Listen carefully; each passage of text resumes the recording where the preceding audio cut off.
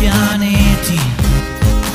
Io il tuo satellite, tu la mia Venere. Il tempo corre veloce, ma non ci fa più paura nemmeno la morte. Oggi il cielo è sereno, restare in equilibrio forse è l'unico modo per poter volare, senza guardarci indietro e continuare a salire. Ma se vuoi